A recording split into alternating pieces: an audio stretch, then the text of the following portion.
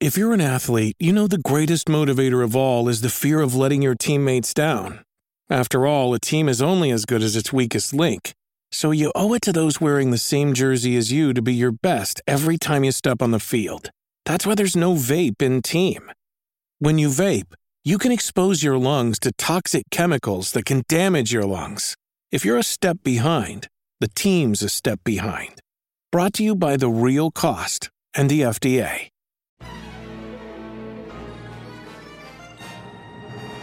There once was a man named Gold Roger who was king of the pirates. He had fame, power, and wealth beyond your wildest dreams. Before they hung him from the gallows, these were the final words he said. Our perspective is yours for the taking, but you'll have to join us first. We left everything we debated at the Yonko table. Ever since, pirates from all over the world set sail for the Grand Line, searching for the Yonko table, the table that will make their dreams come true. Yo, everyone. That is the voice of your Yonko host, Dr. Jace Attorney. And today's topic at the Yonko table, we're going to be deep diving diversity in video games. All-encompassing diversity, whether it be people of color in the gaming industry, people of color in the games themselves, people from the LGBT community. When does a game need to be diverse? Does a game ever need to be diverse? When should it be criticized? And so forth. It's going to be an all-encompassing conversation. We're going to deep dive this well and good. But with me, as always, to help in the conversation is fellow Yonko Grandmaster Hoop. Now, Grandmaster, I do not want the next words to come out of your mouth to be, I agree, Dr. Jace. Arkham City had a diverse cast of villains from top to bottom.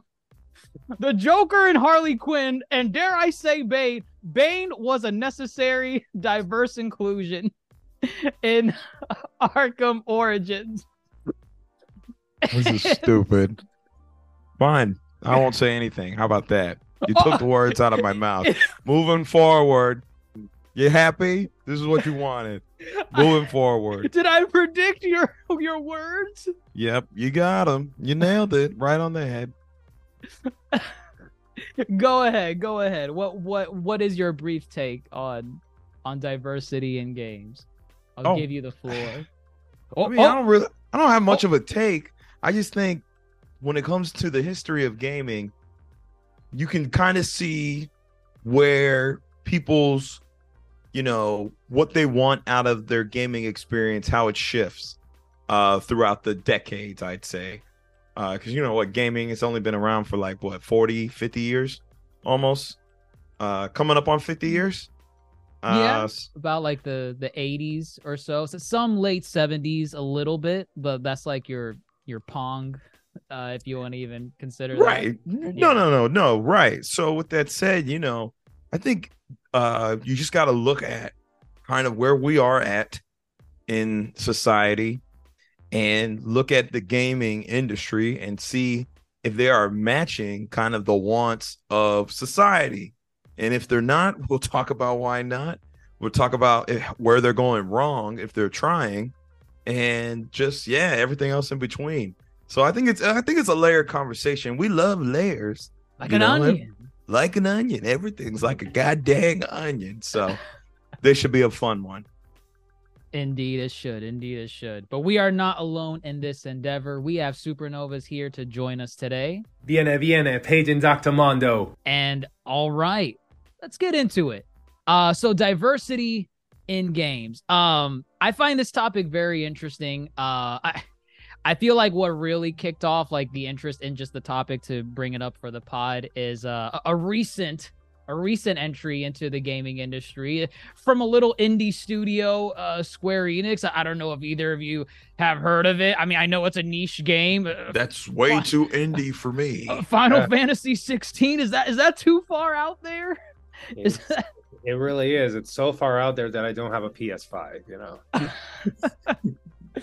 Oh, goodness. No, I mean, Final Fantasy 16 recently came out. Rave reviews for the most part. Some criticisms here and there. Came out in June.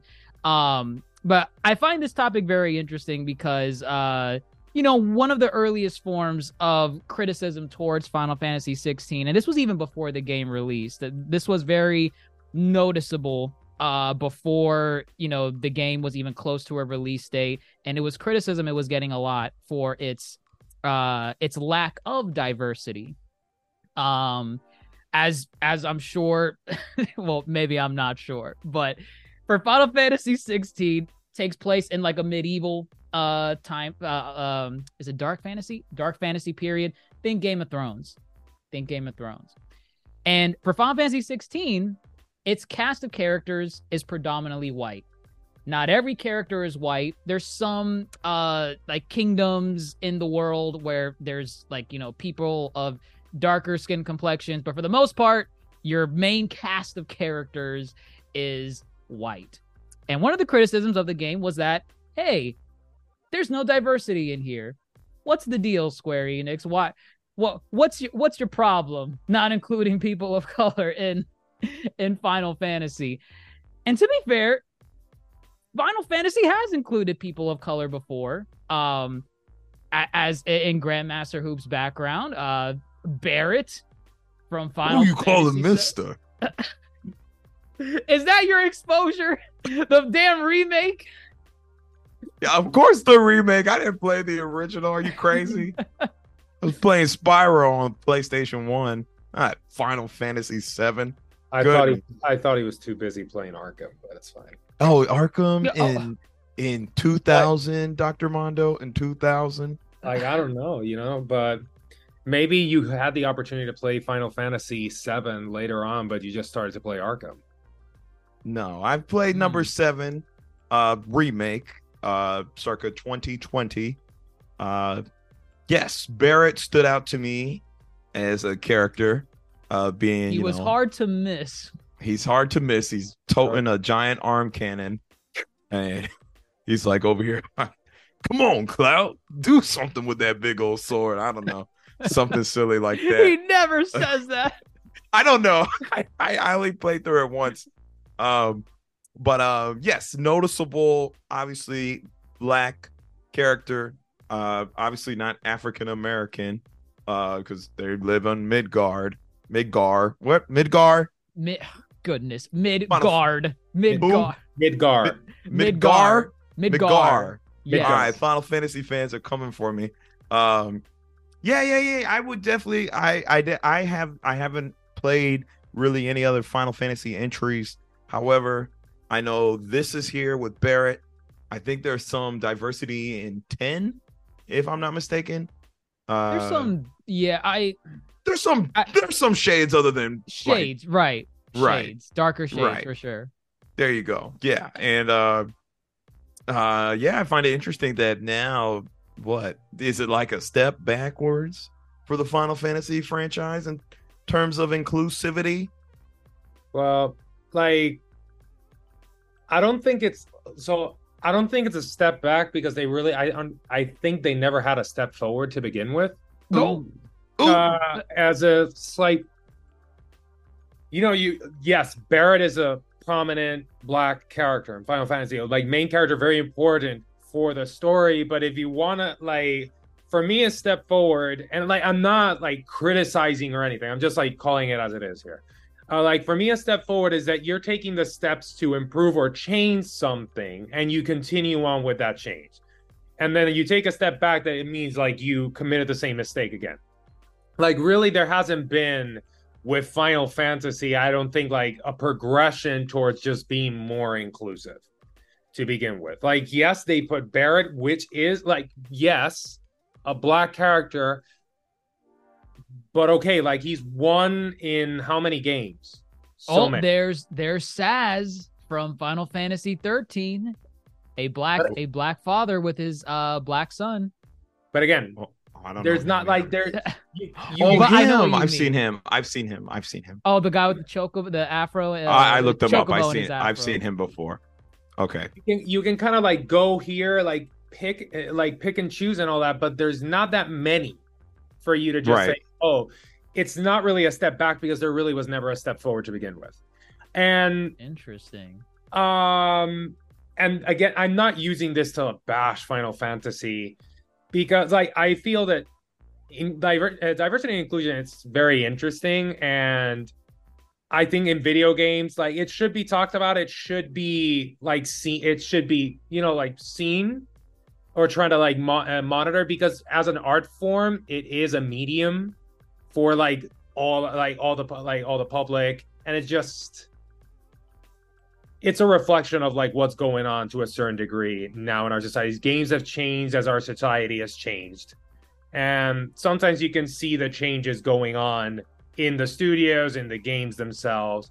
And sometimes they have their creative reasons for making the decisions they make. And Final Fantasy 16 is one of them. I have one theory as to why that could be why they made that decision. And what do you think?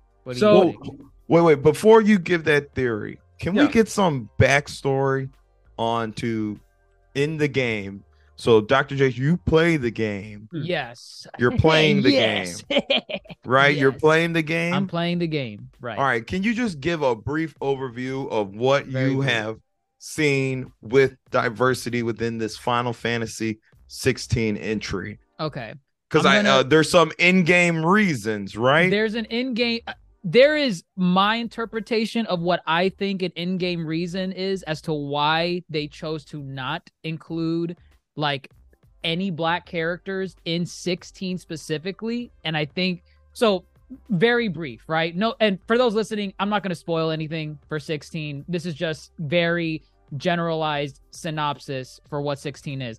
Like I said before, dark fantasy, medieval time period. You have different kingdoms, think a la Game of Thrones. You have your Westeros, you have your you have like your desert kingdom, and the people in the desert have like a more tanned skin complexion compared to people like in like the ice areas or the grassland areas, stuff like that. In the world of 16, you're either born just a normal person, whether that's part of the aristocrats or like a royal lineage, or you're just like a average salesperson, or just a normal person that's not noble, right? That's option one. Option B is you're born with the ability to use magic. And in this world, the people that are born to use magic are basically marked on their face, and they're used as tools and enslaved by the people that are not magic users, which is kind of crazy when you think about it, because it's like, oh, they can use magic. Why don't they fight back? Why don't they fight back against them? But either way, so you have the people that can use magic, the people that cannot use magic. The people that can use magic, they're enslaved by everyone else, and they are abused and like tortured. And you see this throughout the game of 16. It's just terrible what a lot of these characters go through that are enslaved. Square Enix did not include any, from what I could tell so far in the game, they have not included any black characters in 16. And I think that was purposeful, given the context of, I don't think it would go well if they showed for example, a black character, if they're born as a magic user, being enslaved by another character who maybe the character is black as well, or maybe the character is white. It doesn't matter. They're going to be showing a black person enslaved in 16. And I think Square Enix did not want to show that. And I think they're right for not showing it. I think it was a kind of like they creative decision. Degree, like the way you're describing it, and correct me if I'm wrong, it's kind of like they took the lesser of two evils. It's right. It's a damned if you do, damned if you don't type of thing. And it is the lesser, in my opinion, it's the lesser of two evils. No, like that's really it's an interesting take. Like, and I can see it. It makes sense from even from an PR, PR, HR, all that kind of stuff. It makes sense. It would be a nightmare. Yeah, it's a nightmare. Yeah, and they're they could still show black characters in like noble positions in the game, doing other things without having to be marked by as a magic user. But at some point in the game, there would have to be cause friction. It's gonna it's gonna cause unwanted messages to like come out, and it's like the lesser of two evils. They took a gamble, and they said like, we're gonna gamble this, we're not gonna go all in here. And I think my theory behind it is like, Square Enix is a Japanese studio. Like, Japanese demographics, they're not extraordinarily diverse to begin with. And like, this can be seen also in anime as well. Like, you see it in anime sometimes, yeah. You see it in anime a lot. You know, like that it's very predominantly like a white demographic. And again, it's because the way this majority of these studios, they're in Japan, and that's like the demographic that they have encountered, that they have been raised their entire life with, you know. And it's not like every place is the US that has such a diverse collection of people. Japan is not like that. So that's like my theory as to why like the majority of Final Fantasy games aren't that diverse. I think that plays a role, you know, because their market, first and foremost, in my opinion, is their Japanese audience, and they want to see that reflected in their audience first and foremost. And I think that's why sometimes they do participate to some degree in tokenism, where like in 7, Barrett is the only black character, and that's why I say like, you can't take a step back if you never took a step forward. Right. And I think that kind of like goes in possibly a little bit more into like, should we, you know, heavily criticize a game or art form or whatever for not being as diverse as what we think they should be. But I think that's why it's a little complicated, because you have to look at like, who are the people making it? Where do they come from? Like, culture, the demographic they themselves were raised in. Because I can be more critical of someone. Let's say if Square Enix was an American studio, there I could be a little bit more critical and be like, hey, like, what? Like, and it's not like I'm gonna bomb them or anything. It's just like, hey, but you know, why didn't you take this extra step? You're from America. Like, you go out the street and you're gonna see people from all walks of life, all cultures, all, you know, races and ethnicities. In Japan, it's not like that. So it's like, that's where, like, I think it's important to just see, okay, where is this studio from? Who are the people that are behind this game? And from there, you can be, I don't know, like, more objective with the criticism when it comes to diversity and inclusion. And I'm not saying to ignore it completely, because it is important. Diversity and inclusion is very important when it comes to all art forms, because, they're representative of what our world is now. Right. Grandmaster, I see you scratching your head and your noggin. You want to give your 2 cents into this debate? I'm not giving anybody the pass. Go! I don't care where the studio's from. Wait, what pass? The pass of catering to a demographic, or no. Like, let me explain myself. I'm not saying give them the pass. No, you're okay. No, you're okay. I'm just saying, I'm not giving anyone the pass as far as, when it comes to when, you got the creative team, they're creating a game and whatnot, and you choose to let, the idea of race be a definitive factor to your story. And I'm gonna give a counter example. Okay, I'm gonna give a counter example. Okay, so when you let race, I guess human race, be a definitive factor to your story, I think that's very limiting to the characterizations you choose to put in your game, right? Okay, I think that's very limiting. I think when you do it, it's like you're gonna probably play off the same tropes when it comes to any kind of racial diversity within your world that you have created. You know, we've seen it with Tolkien. We've seen it with, you know, like Game of Thrones even. Oh, you mean like if it's like an all white cast?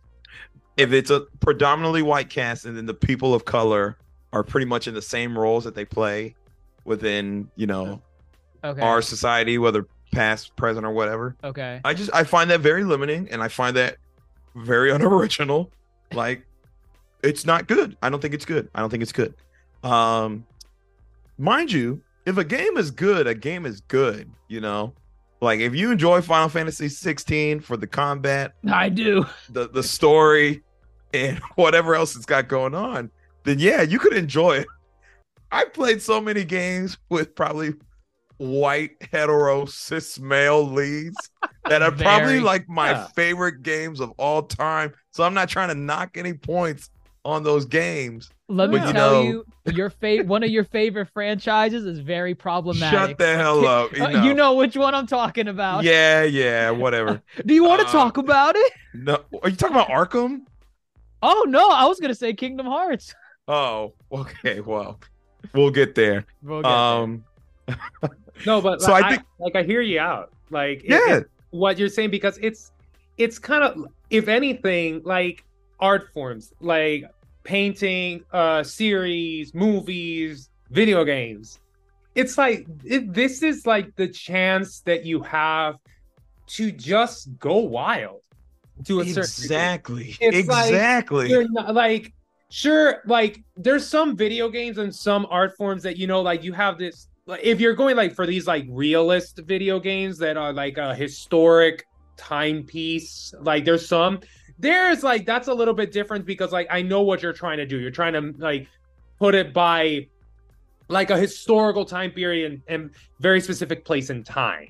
Now, like, if you have a fantasy world, where it's like you are writing the laws of that world, you got everything. You full are God. Creative control. You are God. You are God in that world, and like you created in your own image, and it's like this. You can do whatever the hell you want. You can make people blue, green, purple, yellow, and no one's gonna give a rat's ass.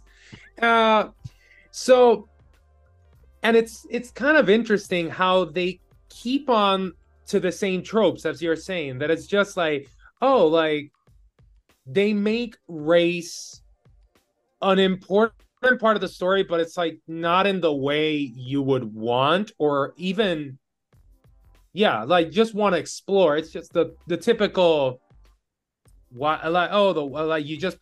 you put all white, and if you go to the desert, they're all black people, and it's like you go there, it's like these are like common tropes.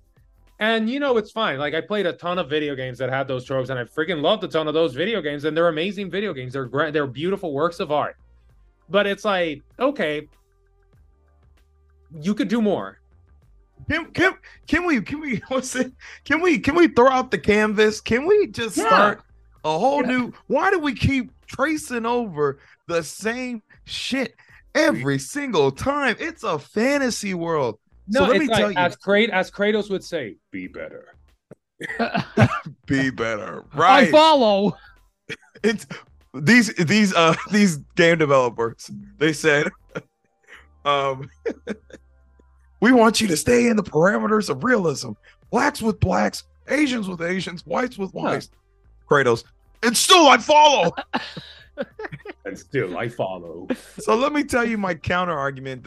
So, you know, when Dr. Jace brought this to my attention, I really had to think of kind of games where I've seen this kind of progression as far as, you know, just kind of racial, because I guess we're on the topic of racial inclusivity right now, right? Diversity and but you're right, Like, I mean, we'll get to other topics. My mind right now is currently on race. Right. I think the Legend of Zelda franchise has progressively become a lot better at racial diversity. I'm gonna point to this girl right here. You know her? Ooh, Twilight Princess. Twilight Princess. I don't remember Exactly. Telma. Her name is Telma. And what is? Oh, she owns like one of the inns. She owns a bar, I think, in Hyrule Castle Town. Okay. And she basically, that's the hub for the resistance against Ganondorf or whatever. Yeah. I was like, that's Queen Latifah.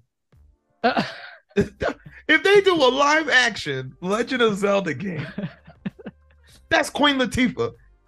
Put it in writing right now. I'm telling you, if they ever adapt Legend of Zelda Twilight Princess, you're gonna cast this girl with Queen Latifah. And then I looked at her and I was like, okay, cool, because oh god, did I freeze? No, you didn't. You're good. Oh, it's frozen on my computer, whatever. Oh. Oh god, this is weird. Okay, either way, when I saw her, I was like, cool. She's a black humanoid character, like straight up kind of like black, right? Right. And then I even thought back though too. I thought back to the Gerudo tribe. The Gerudo tribe. Now, what they said, the Gerudo tribe, as Dr. Mondo has said, it's a black group or a brown skinned group of people in the desert of all things. And I was like, all right, cool. But also it was cool because it's like a tribe of badass women, so that part was cool too. Either way, fast forward to Tears of the Kingdom. All right. Tears of the Kingdom is probably the most diverse I've ever seen a Zelda game. Mainly because every humanoid character literally can represent any single race. Like the character designs, there are black people, there are Asian people, and again, you can like either tell by their skin, you can tell by their facial features. There's like blonde hair, blue-eyed people. There's like tan, medium, brown skinned people. And it's because they threw in all these races of people, because when it comes to races in the Zelda games, you look at the actual races of species. You have humans who sometimes have problems with the Zoras who sometimes have problems with the Gorons, problems with the Ritos, which are the bird people. Oh, the birds. They tackled, if the point of doing this, the bare minimum of racial diversity in your game because you want to tackle race issues, just take those issues and make it with something other than people, So now you got all these humanoid, every shade of person in Legend of Zelda Tears of the Kingdom, and any kind of racial issue in the game is actually brought on between the groups of species, I think that's such a better way of doing it. And I know there's other games that do it well, but that, I'm currently playing that immediately came to my mind as far as how to best include, more racial diversity in your minor characters, your, what do you call them? Your extras. And yeah, I think there's such a better way of doing it. And again, progressively, Legend of Zelda, again, they went from stereotypical. I mean, look at Link. He's white and blue-eyed. And blonde. They never change in that. Look at Zelda. Never. Only one game was Zelda ever tanned. Do you know what game that was? Oh wait, don't tell me. Tanned. It's a trick Zelda. question. A tanned Zelda? Oh god, I swear to God. Oh, technically not Sheik, right? Oh no, close. Was Sheik tan? She was tan. No, Sheik is not tan. Oh no, she has red eyes. It's Tetra. Tetra, fine. Tetra, I guess, yeah. Yes. But then when she turns into Zelda, of course, yes. she becomes a lighter complexion. Yes, correct. Wow, what is that saying? What is that? Well, that's something I wrote. What's the subtext of that? That is something I wrote in 11th grade about darker skinned characters typically being the villains of fiction. The rapscallions, taking a life of piracy. The most evil person in Legend of Zelda is darker skinned, and he's from the dark skinned clan people in the desert. So, no. And I think that goes God. like it goes along a lot of like you were saying that that the darker skinned character tends to be like the villains and all that. Like even like a lot of people around us, you're still exposed to the like all these biases that throughout your entire life, right? And Yeah. I think it's a lot of them are implicit biases, and media has been present since way before we were born, and that media kind of was saying a message. We saw that media, we were raised with that media, and like we kind of internalized it without even noticing it. And like all these creators internalize that media, they make their media, it's kind of like similar to that other media, and like it's like a cycle, obviously.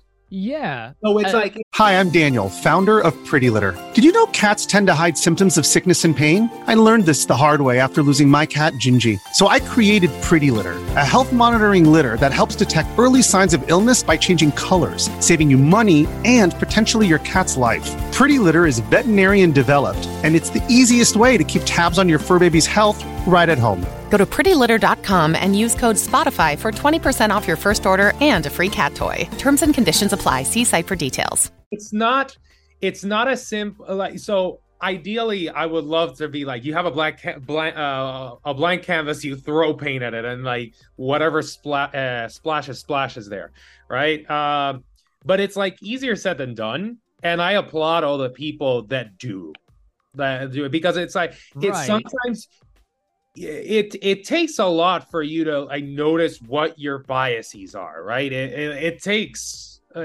because some people they didn't know, and then like you do these implicit biases tests, and you're like, holy shit, what the fuck?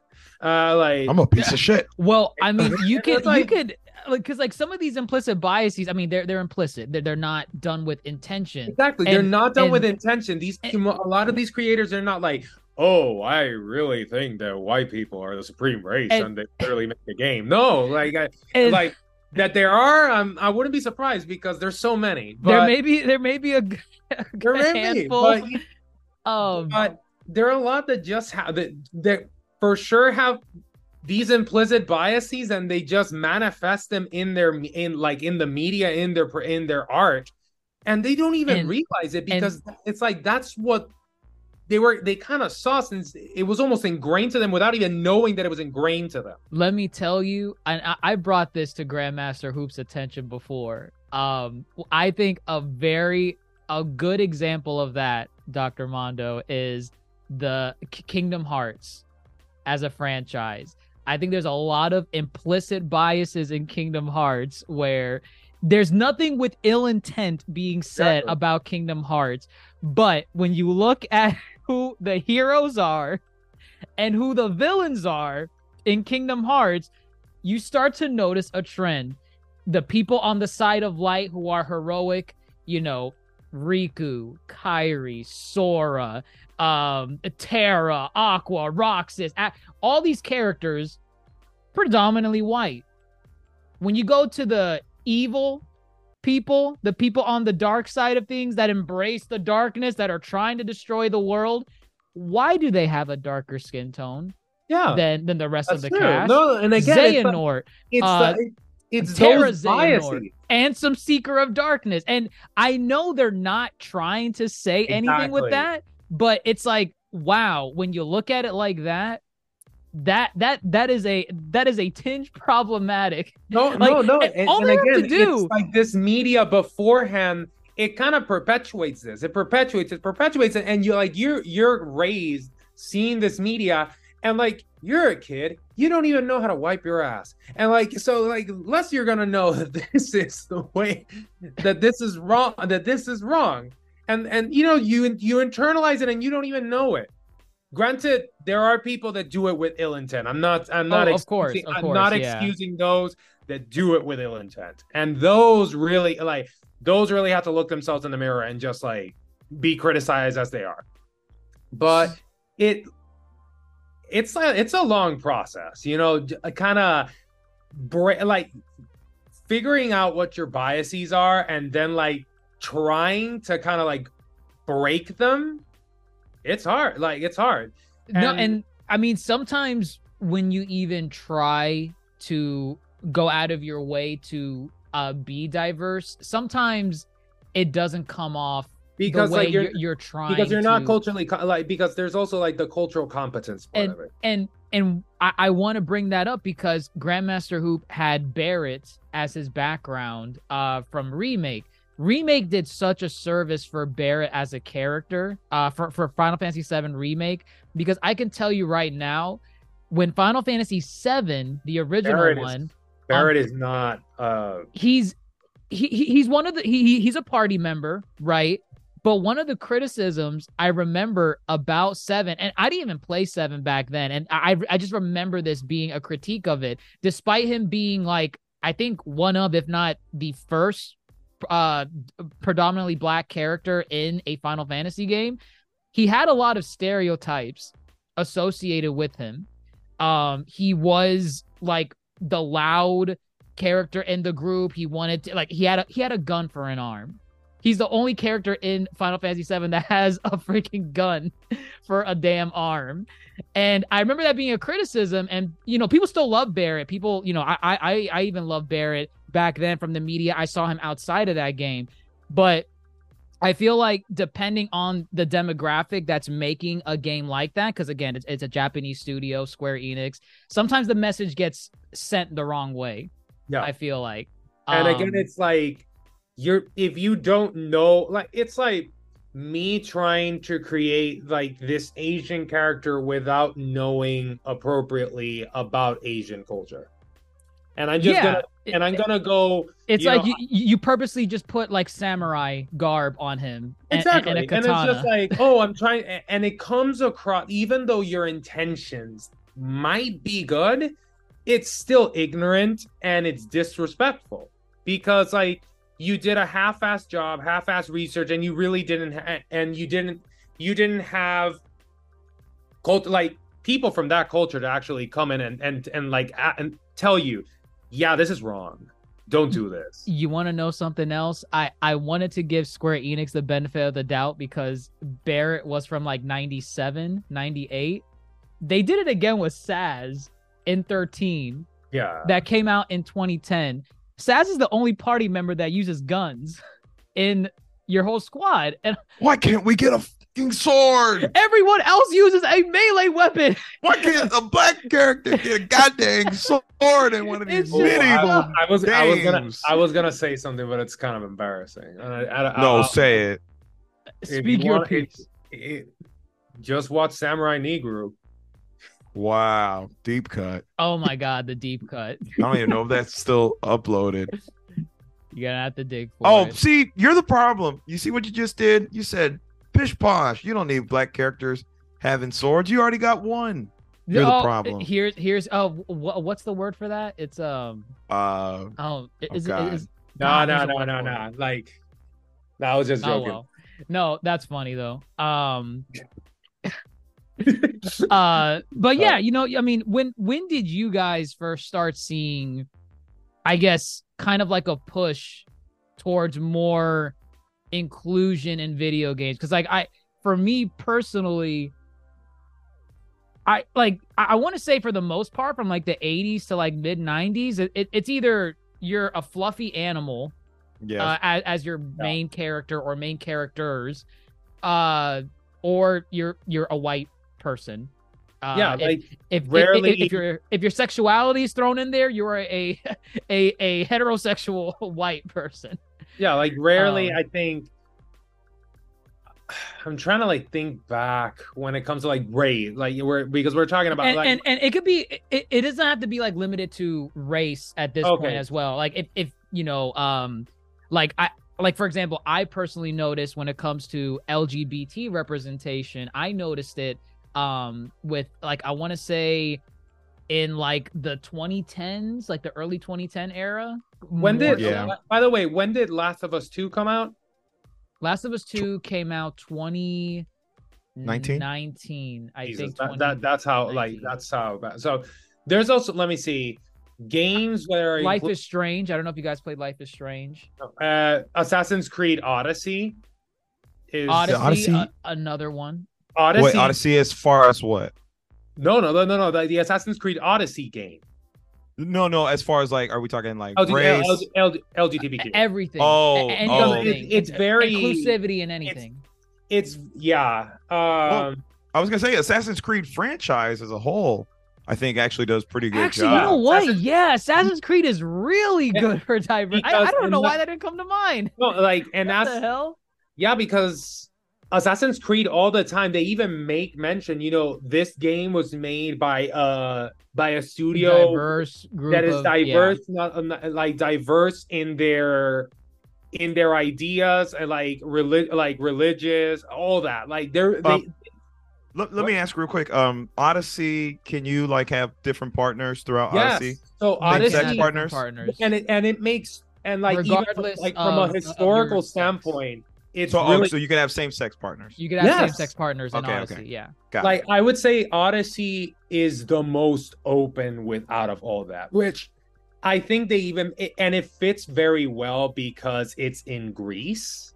Sure. Yeah. Mm, That makes perfect right. sense. And it just like you can go and you can form like these romantic relations with like man, woman, multiple partners. It's like very, very open. It's not restrictive at all, the game in that.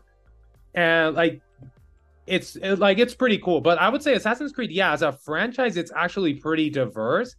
The least diverse game that I'm trying to is maybe the latest one, Valhalla, and the reason behind it makes like some sense if you're going with a historical time period. Given the England, region. It's yeah, the limitations. Yeah. right. England, it's like medieval England. It's not a And fantasy it's tackling world. like a historical It's period. It's historical fiction. Right. Like that's where it's acceptable for you to do these kind of like Correct, because that is history. exactly. Assassin's Creed is a using, game like, that tries to historical and I think historical background. Yeah, they and try to. even in Valhalla, like you can still, it's not as open as Odyssey, but I think you can still have like same-sex partners. Interesting. I think. Yes, you can. Yes, you can. Because Actually, yeah. Yeah, because you can. if You you're can. like, you can play either as Eivor, like feminine or female. or masculine Eivor, Yeah. and you can have like same-sex partners. Yes. So Look at that. even Right. Shout out to the Assassin's Creed franchise. Yeah, no, definitely. I would definitely cite Assassin's Creed. Shout out to Bayek, right? Bayek. But what's his full name? Bayek of I fucking don't know where he's from. I forgot. Bayek of Siwa. Put some Siwa, there respect it on is. his name. Shout out to Adewale. Adewale. Okay. Yep, I remember Adewale. Adewale. It's interesting. Okay, so I so as you said, Dr. Chase, as far as when you go back to like the 80s and 90s and all that, yes, I was like, damn, it really is. I deemed it like the mascot era, where your the mascot, fluffy mascot. Yeah. well, it was either a fluffy thing. I was like, okay, Crash, Spyro, Sonic, Star Fox. or just a random thing like Pac-Man. And then slowly they started introducing, Jumpman, Mario. Samus. And honestly, I couldn't think of many more predominant, like really like in your face white characters. However, a lot of them have what is called, I think, I don't know what to call it. For example, Ryu and Ken, right? Street Fighter. Oh, what Yeah. are you getting at? I don't know. They're drawn a certain way where they don't oh give my off. God. They don't give off if they are Japanese. Oh, okay. You know what I'm saying? Never mind. It's like I what get Dr. it. Mondo said about anime characters. A lot of them kind of. Actually, they may no, not- Ryu, yeah. Ryu. I don't know. Ken, I understand. Ken, like, he's blonde His name is hair. Ken. He's Ken. It's in his name. But Ryu is like- Japanese. So I don't know. There is a demographic. Yes, I think they're trying to appeal to, and where their characters are designed in ways where you can clearly see the skin tone, but you don't question per se the ethnicity or the nationality of them. Right. That was definitely a push. I think there was so like, since you're on the topic of Street Fighter, if there was ever an instance where, like, in that case they would include like a black character, it would always be a character from like a specific ethnic background. So like for Street Fighter, I don't know the guy's name, but it's a black character. I'm pretty sure it's a black character. It's the dude with like the rings. He has like rings on his wrists. And his neck. Know. He's African, right? He's African. Yeah, he could stretch or whatever. And it's like, there and you go. He has like a pole too, right? I don't know if he has a pole. He might. I'm not sure. But I know he has just the rings. And I know he's supposed to represent like Africa. And that's the thing. In a game like that, if there was inclusion, it would be like, well, there you go, guys. There's your black representation. Everyone from America, from Europe, every other nationality is going to be predominantly white, or at least lighter in skin complexion.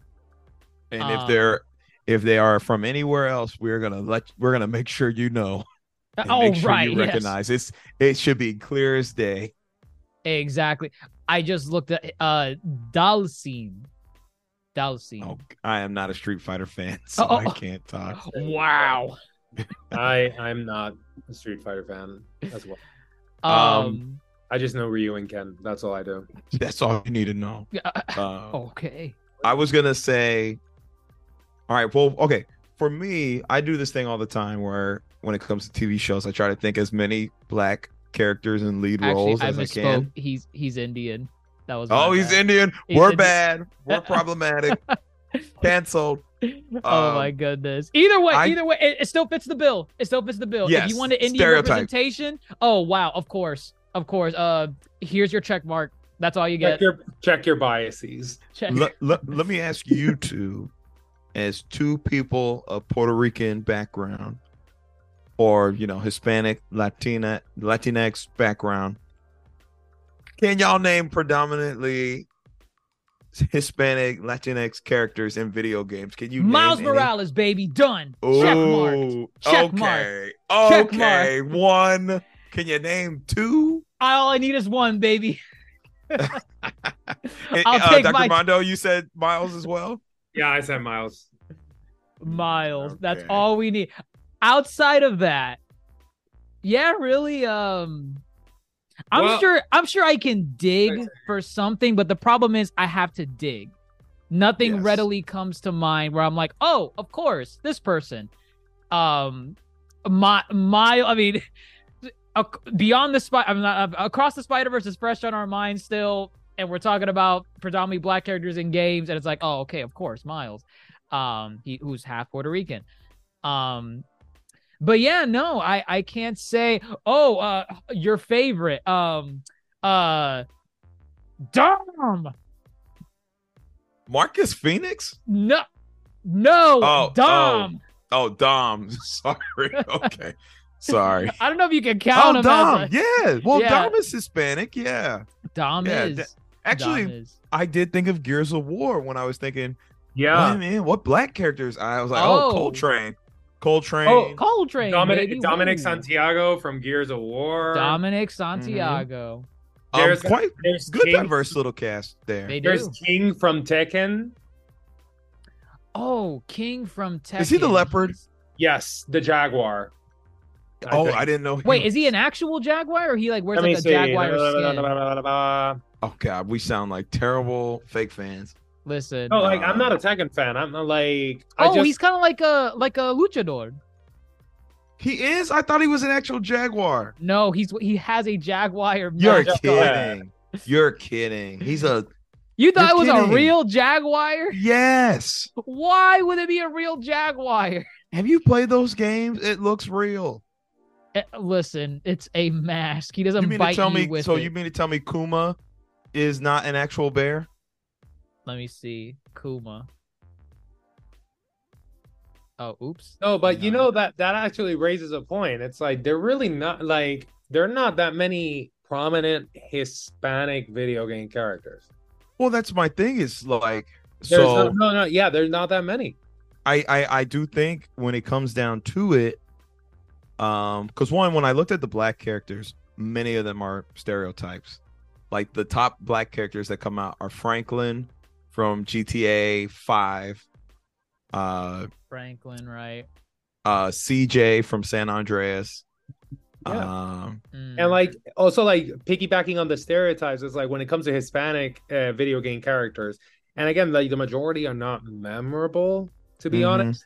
Yeah, because like they always cater to the stereotype that the Hispanic is like the poor guy and the poor dude or woman at the farm, or like something with drugs.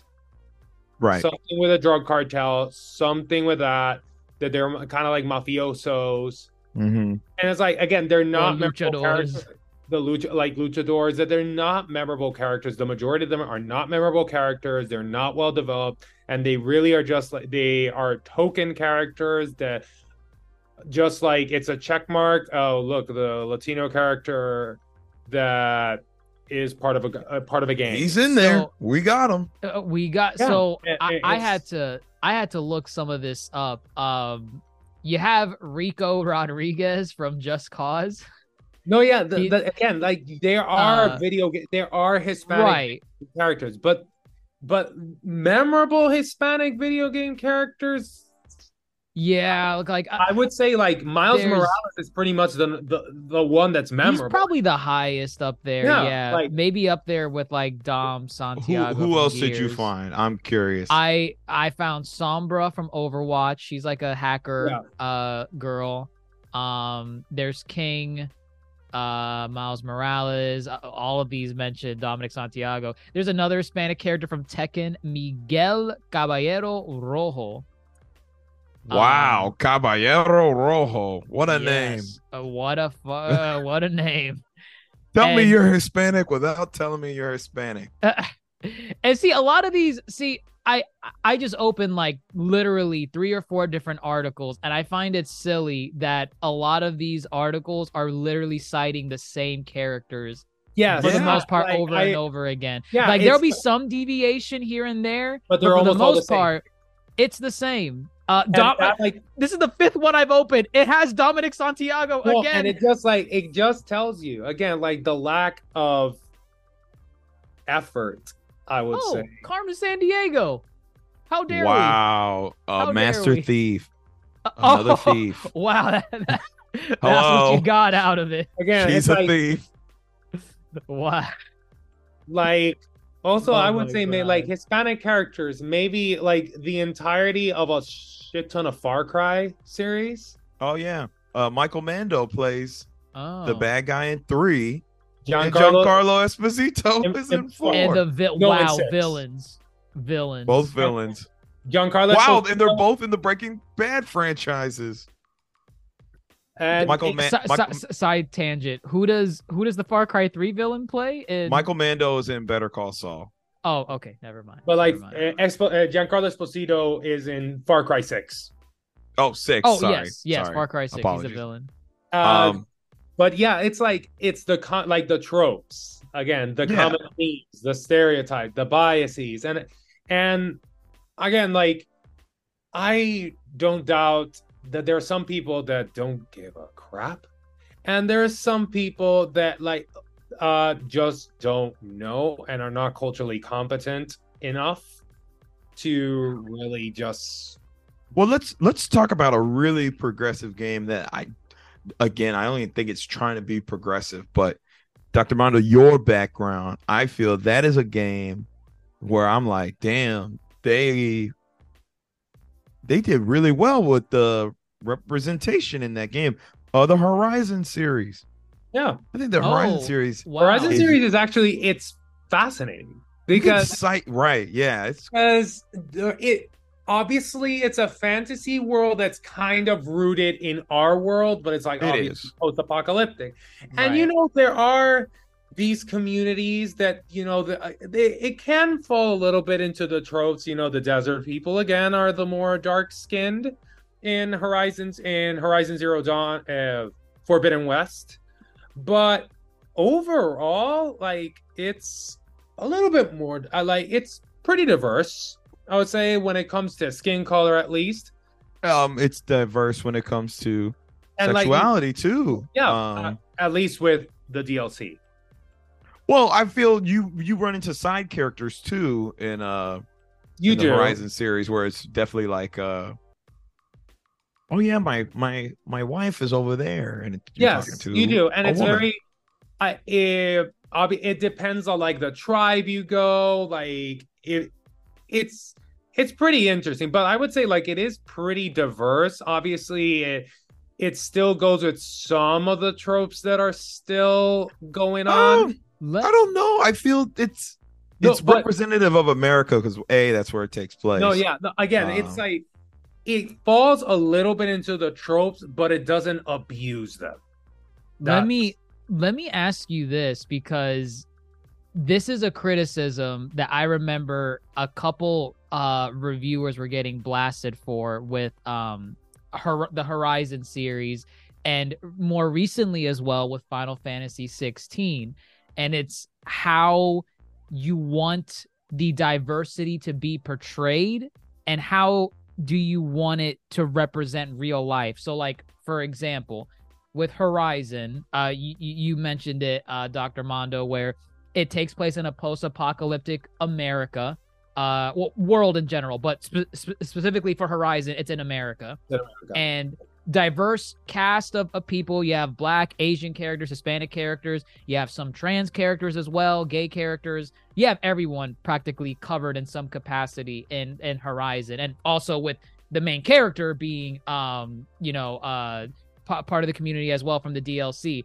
But I remember a criticism of this game where there were some people that said they think Horizon not having any form of racial tension in a post-apocalyptic world is disingenuous to the world that we live in, to where it's almost like they're creating like a utopia, an unrealistic fantasy that it kind of takes away from the world. And this is to either of you. Like, do you feel like you need that in a game to be diverse? Like, do you want racial tensions in a fantasy game at that? Like, I think it is. It's not so. Like, when I go into a game, it's not like the first thing I look for, right? A lot of the times when I go into a game, honestly, it's to distract myself from work. It's to, I want to enjoy myself. I want an escape, all that. Now, I do appreciate when they go the extra mile with this kind of stuff, because it does add a little bit of a layer of immersement into the game.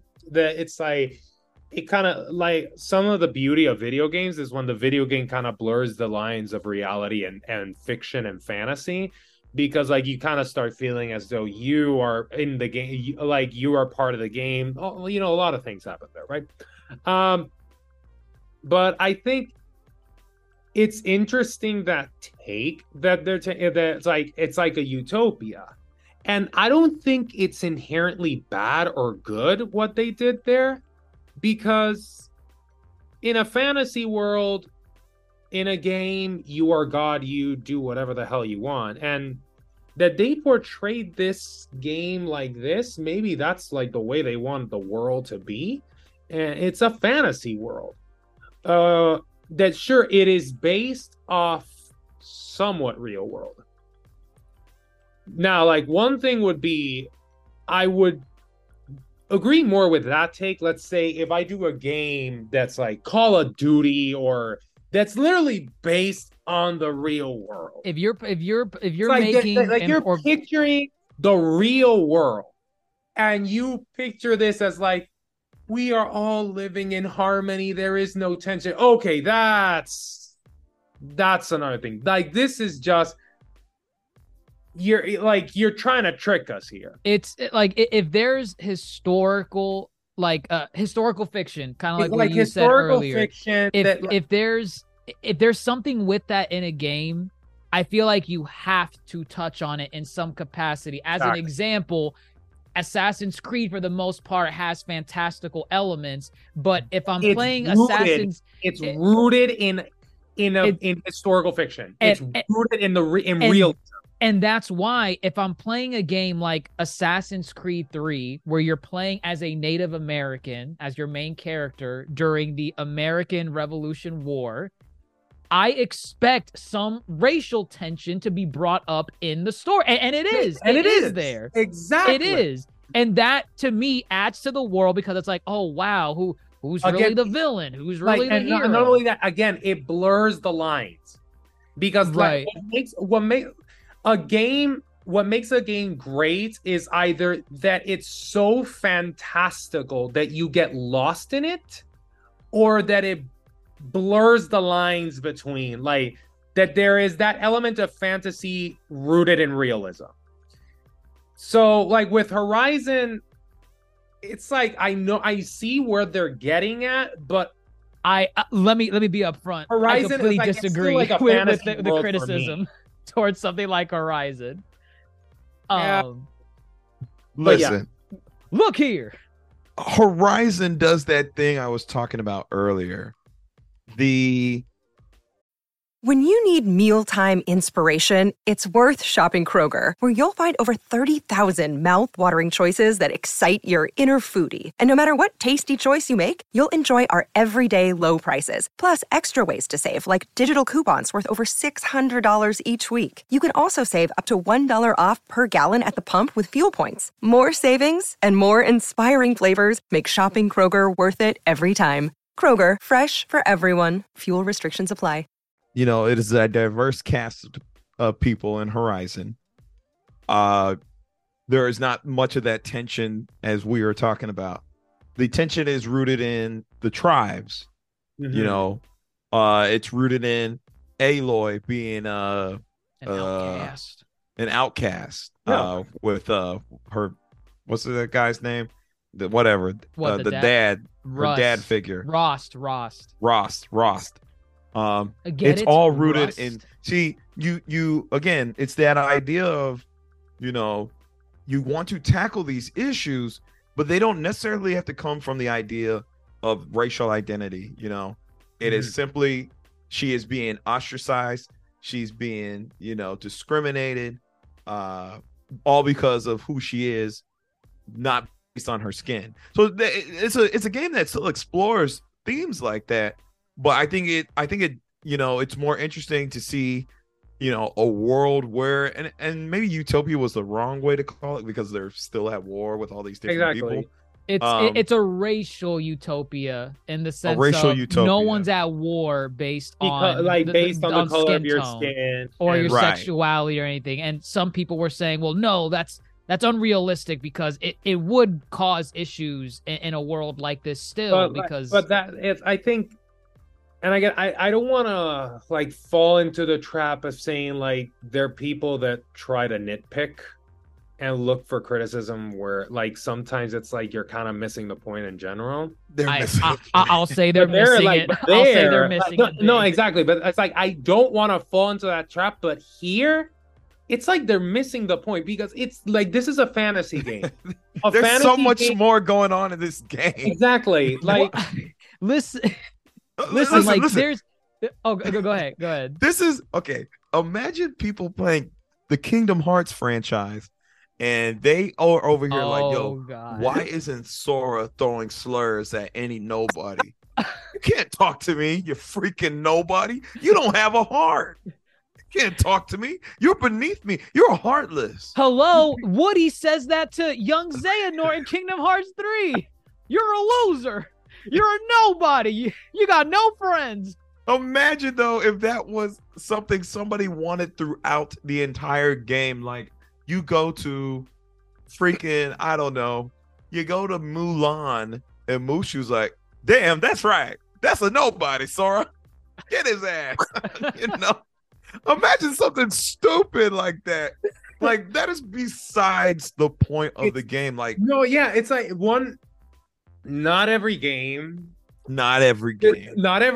should tackle racial ethnic issues and all that. It's like, yes, diversity and inclusion is important, but the main theme of a game is according to what the creators want, and it fits the story. And sure, like, I think it's like a little, like a nice little layer that you can put, because again, it brings a little bit of like real world into a fantasy game or whatever. But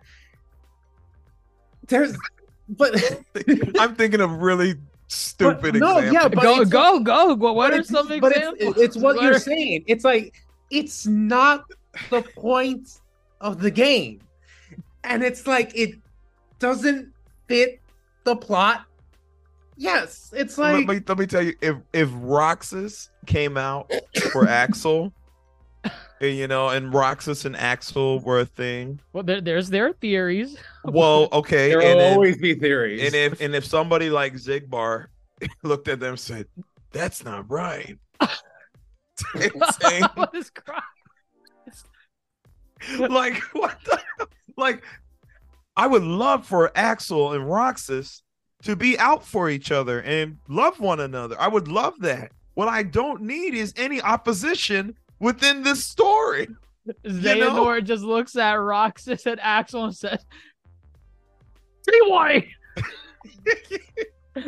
No, I can't imagine if Kingdom Hearts wanted to include any members of the LGBTQ community within their characters, and then you got like freaking Xemnas being like, do you accept us? And Xemnas, actually, no. Dun dun. I don't need that in the game. Like, I want the inclusion, but I don't think every story constitutes like, you don't need like to this have realistic approach. Yeah, again, it's missing the point. It's like, criticize that from a game, from like a very realistic game, but I think some games World do tackle that issue, and some of them do tackle it with flying colors, but I think that's because that's the purpose, exactly what that game is trying to be. Like, if you go in, if the creators went in with the idea, and you can, and when the creators are trying to just like give you something, they don't need to spoon feed you, but it's like, you can picture, just as when you're playing the game, you can picture the message the creator's trying to create, to convey. So, like, most of the time, unless it's like a very mindfuck of a game. But yeah, it's like, not every game, not like, if the game was made with the intention of being a critique, you will know that that game is being made with the purpose of being a critique. Correct. They will not hide it. They won't tell you like, this game was being made by but they'll show you throughout the game. And it's fine that some games are goofy and are just meant to be escapes of reality, because that's another purpose that games have, is to be an escape from reality, for you to literally numb your mind and forget about whatever is happening outside.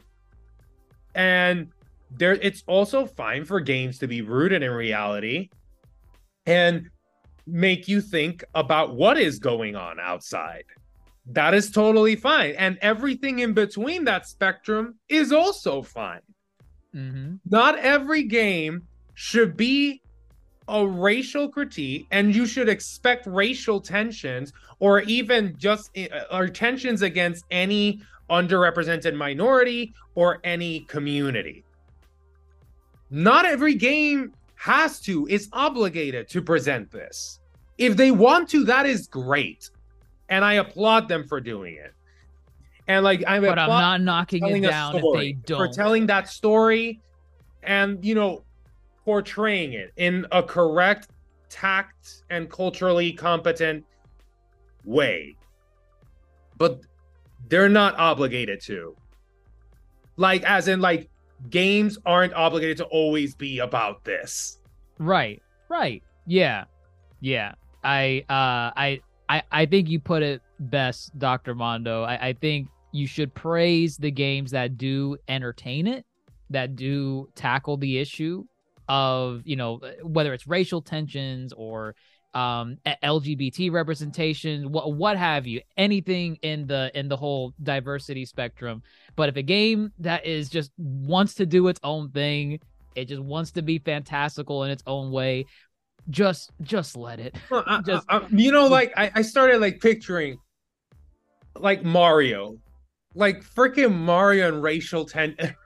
Mario can Mario Pac-Man and racial tensions. Like I don't know. Goombas can't sit over here with us Koopas. That could be. I don't. You never know. What if the ghost chasing Pac-Man was a hate crime? Wow. Sometimes you never know. You never Damn know. Ghost. Let me not bring in real world into the term ghost. Oh, not or synonyms for ghost. Goodness. No, but like we've been talking a lot about like the racial and ethnic part of it, but we really haven't touched upon like a lot of like the LGBTQ. I would say like in gaming. Granted, like touch upon like Horizon here a bit and Assassin's Creed. This like got a shit ton of like I couldn't play the DLC because I don't have a PS5. Right. So, and I'm not gonna get a PS5. Damn it, Dr. Mondo. Get a PS5. You're a doctor. I'm a resident doctor. I am not paid as like a real doctor. He's in his season 2 of Grey's Anatomy right now. Almost season 3, starting next week. There you go. But no, but like I know like the backstory of like this entire scene and all that kind of stuff, and like it got a ton of backlash, which was stupid. Because it's like dumb. It's silly. And it was like pretty touching the way it went. But yeah, like I think like games are starting to just to portray this, and it's I think like with LGBTQ, it's important because the LGBTQ community has always been present throughout history, regardless of where you go. Because it's like one thing, it's like for us to say, oh, I am going to the Nordic countries, the Vikings, like I would be hell-bent. I would be very surprised if I saw like an Asian there or a black person there, like historically speaking, because of where we are. And I could be wrong. I don't know, like we don't know like the shadows of history. But the LGBTQ community, no matter where you go, no matter which culture you go, no matter which country you go, no matter which tribe you go in the history of mankind, they have always been there. Sometimes they have been shunned. Sometimes been like I find it Greek culture. I think it's important to have them always, just present them, because it's like they've always been there. I find it interesting with the LGBT community, with what is the reaction when you showcase it in specific games. So for example, games in which LGBT is showcased a lot throughout that are typically universally praised. I wouldn't call them indie games, but like it's games that are not like your big blockbuster AAA games. So like for example, Celeste, Life is Strange. Oh my God, there was another one. Hades. Wait, no, was it Hades? Yeah, Hades. Yeah. A lot of those games universally praised for like their gameplay, mechanics, all that stuff. But also they have a lot of LGBT rep in those type of games, and they're received well. Like rarely do I see people like blasting a game like Hades for like, oh my God, why did they have him be bisexual or something? I don't think Hades, I'm not even sure if any of the characters are like that in there, but they have representation in Hades. But then once you start getting into your AAA blockbusters, your games that are more advertised to like a bigger demographic, I think that's where you start to see a pushback. So like for example, Dr. Mondo with Forbidden West, with the DLC, Last of Us Part 2 got some justified hate for other reasons, but some of the unjustified hate for Last of Us Part 2 was the fact that the LGBT representation was at the forefront of the game. That was some of the unjustified stuff. But I noticed it more with that. The bigger the game is, it almost seems as if, I guess, the haters for that type of stuff seem to flock to more, as opposed to the smaller scale stuff. Because smaller scale stuff, it appeals to a specific audience. Smaller scale. It then blows up, because it's good. Hades, an example, but it appeals to a smaller audience, while games like Forbidden West, games like Last of Us, those are blockbuster games. They are more mainstream appeal to everyone. We want everyone to buy our game, be it the farthest left wing to the farthest right wing. We want everyone to buy our games.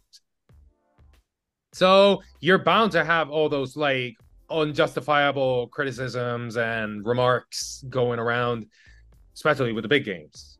It's unavoidable. It's unfortunate, namely because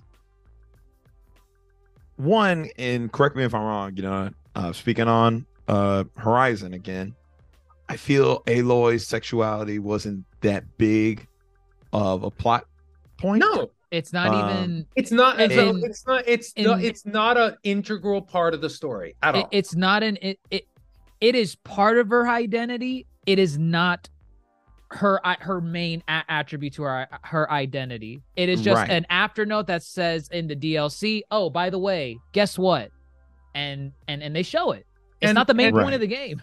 And it's that's something that, because a lot of the tropes that happens with LGBTQ, and correct me if I am wrong, and I would have loved to have Nino here for this.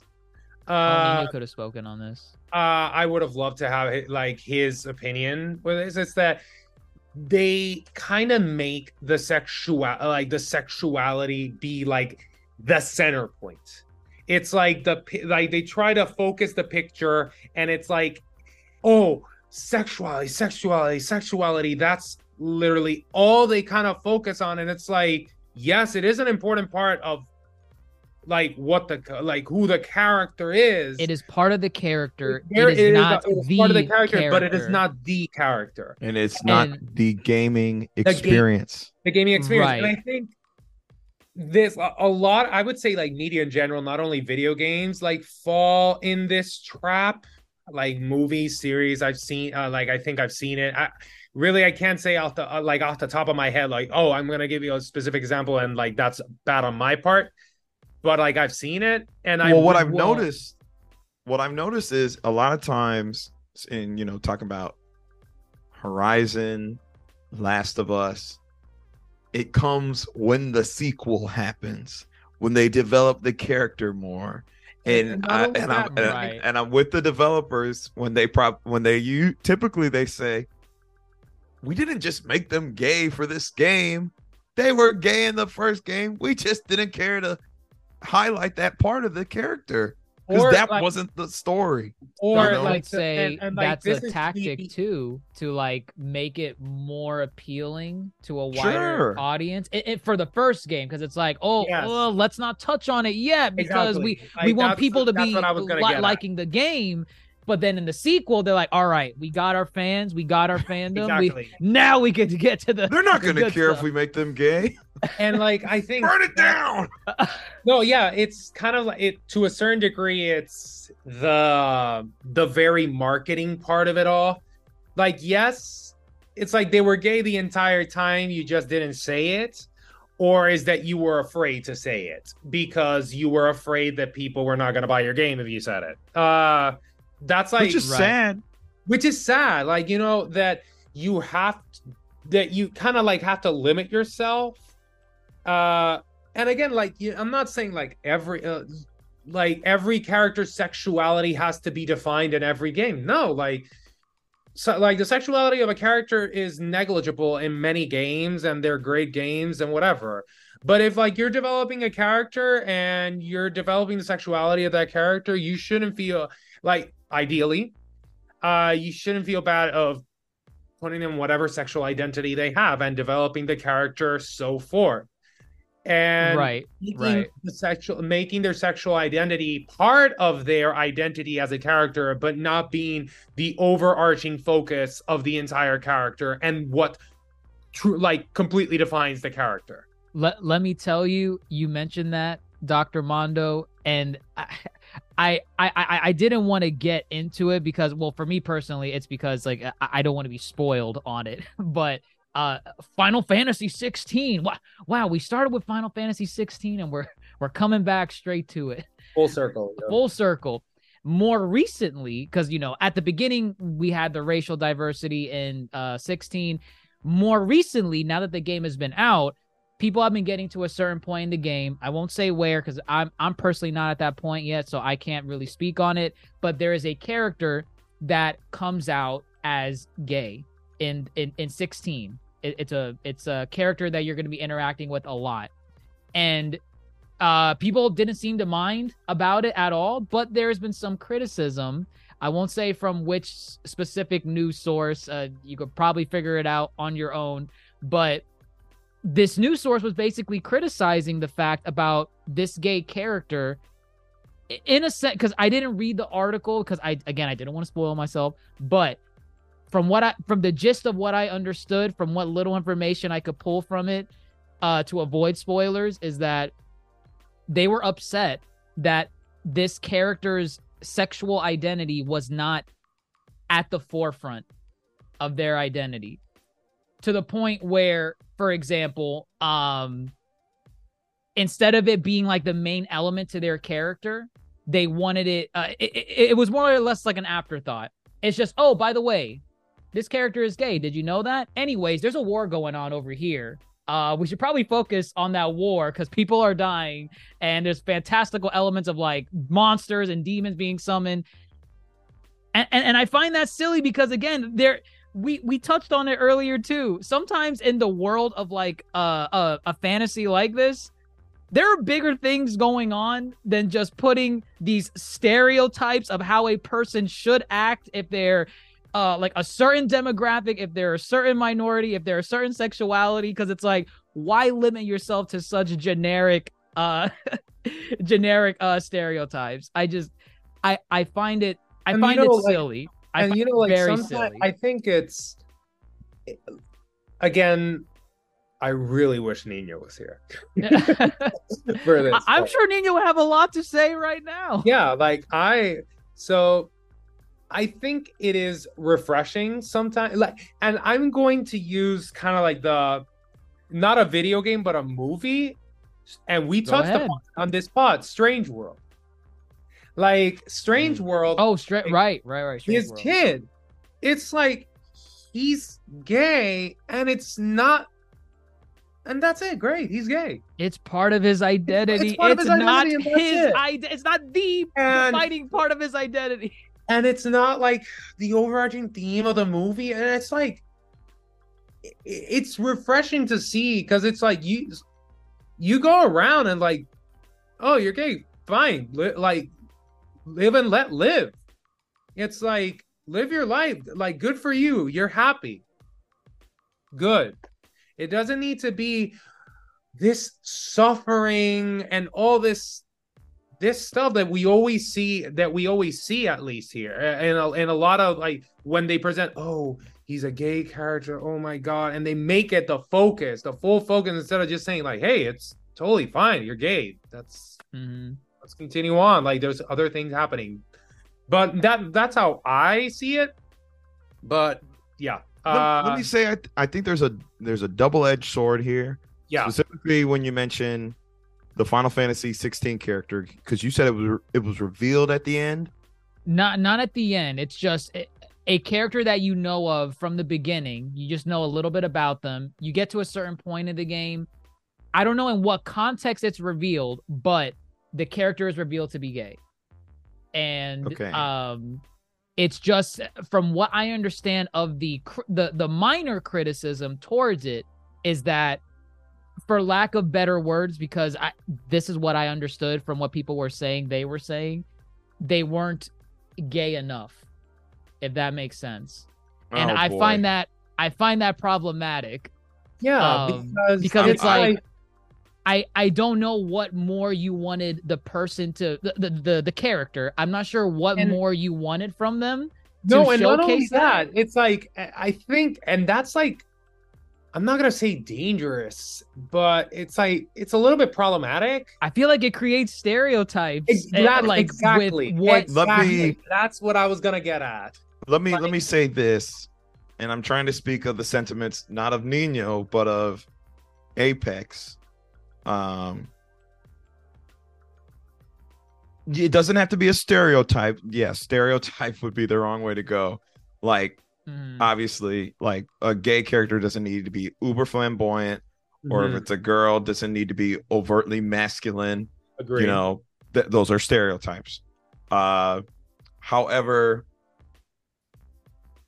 from my understanding of conversations with, like, specifically Apex, that is so much part of his identity, you know, it should play a part into the characterization of the character. That does not mean that it needs to be the focal point of the character, nor does it mean it doesn't need to be like, you know, that is the character. They're gay. That's it, you know.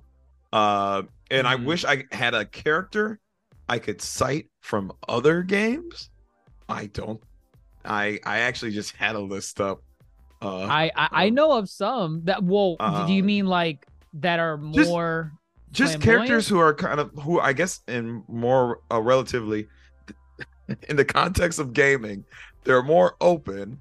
But you know, again, their sexual orientation is not their definitive characteristic, you know. But again, I can't think of any. I lost my list. I had it.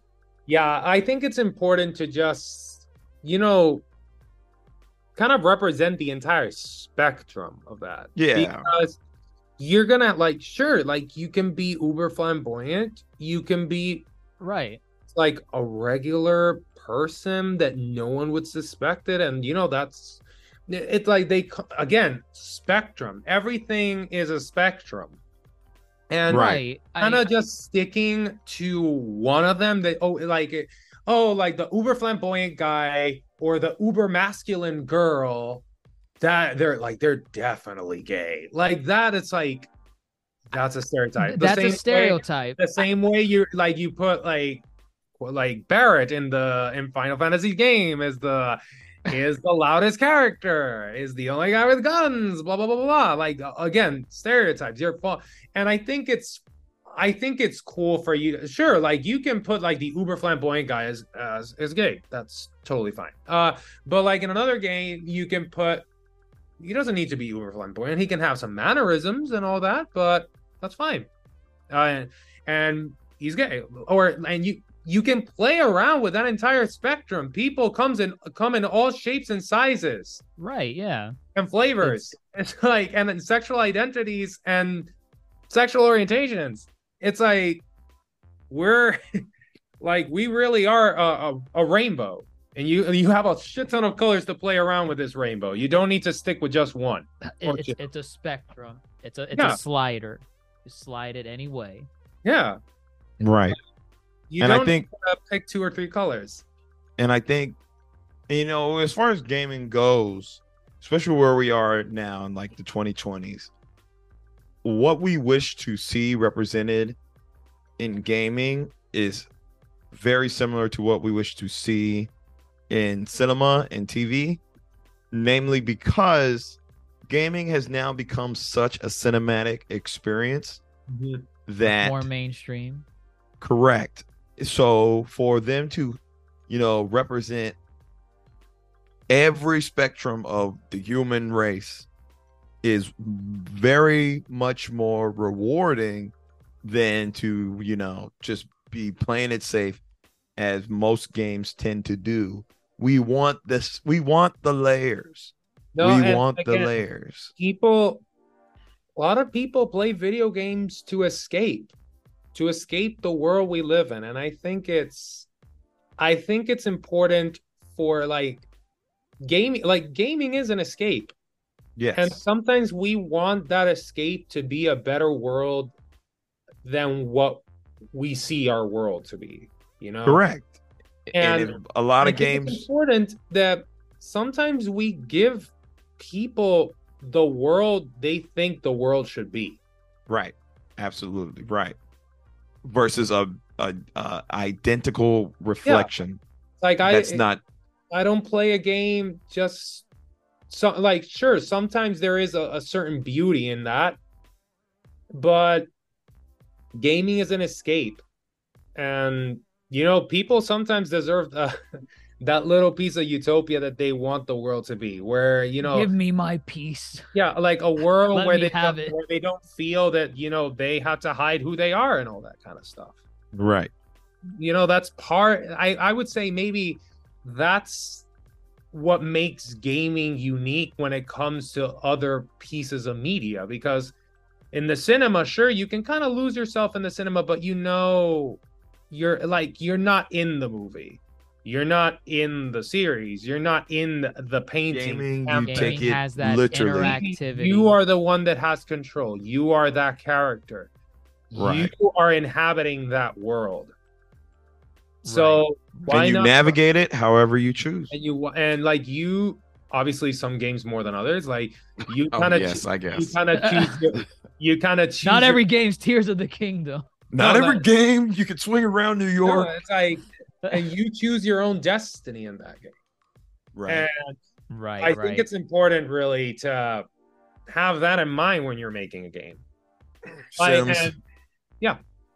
The Sims. Exactly. But goodness me, I think we covered practically everything we wanted to talk on regarding diversity in gaming. Any final thoughts in general? How about this? Another day is here, and you're ready for it. What to wear? Check. Breakfast, lunch, and dinner? Check. Planning for what's next and how to save for it? That's where Bank of America can help. For your financial to-dos, Bank of America has experts ready to help get you closer to your goals. Get started at one of our local financial centers or 24/7 in our mobile banking app. Find a location near you at bankofamerica.com/talktous. What would you like the power to do? Mobile banking requires downloading the app and is only available for select devices. Message and data rates may apply. Bank of America NA, member FDIC. Tell me, and this is more or less a homework for Grandmaster Hoop so he could stop this nonsense. Now, the lesson has been learned. What diverse game are you now going to play after attending this pod? I mean, I should go finish Forbidden West.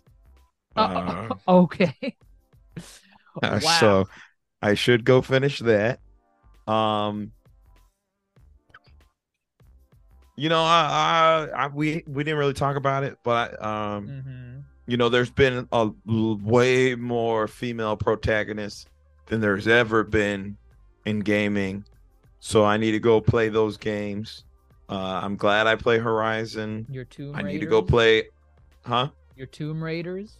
Yeah. And that's something we also didn't talk about too. Kind of Lara Croft, iconic as she is, she definitely perpetuated for a time the over-sexualization of women characters. Oh, yes, for sure. But we have come a long way since Lara Croft. Like even Lara Croft has come a long way since Lara Croft. Yeah.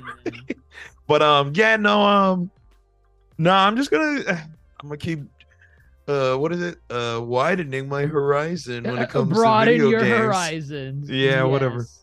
So I gotta go find some more games. I'm still running through Tears of the Kingdom, which I said, Legend of Zelda has been doing a great job. Maybe I'll just give the shout out to Nintendo too. Fire Emblem games do a good job as well with representation. Fire Emblem does a pretty good job.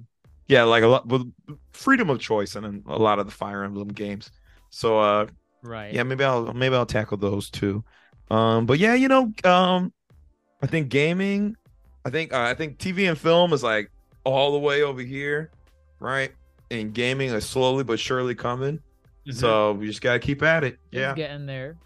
It's getting there. God, I don't know. I play too many.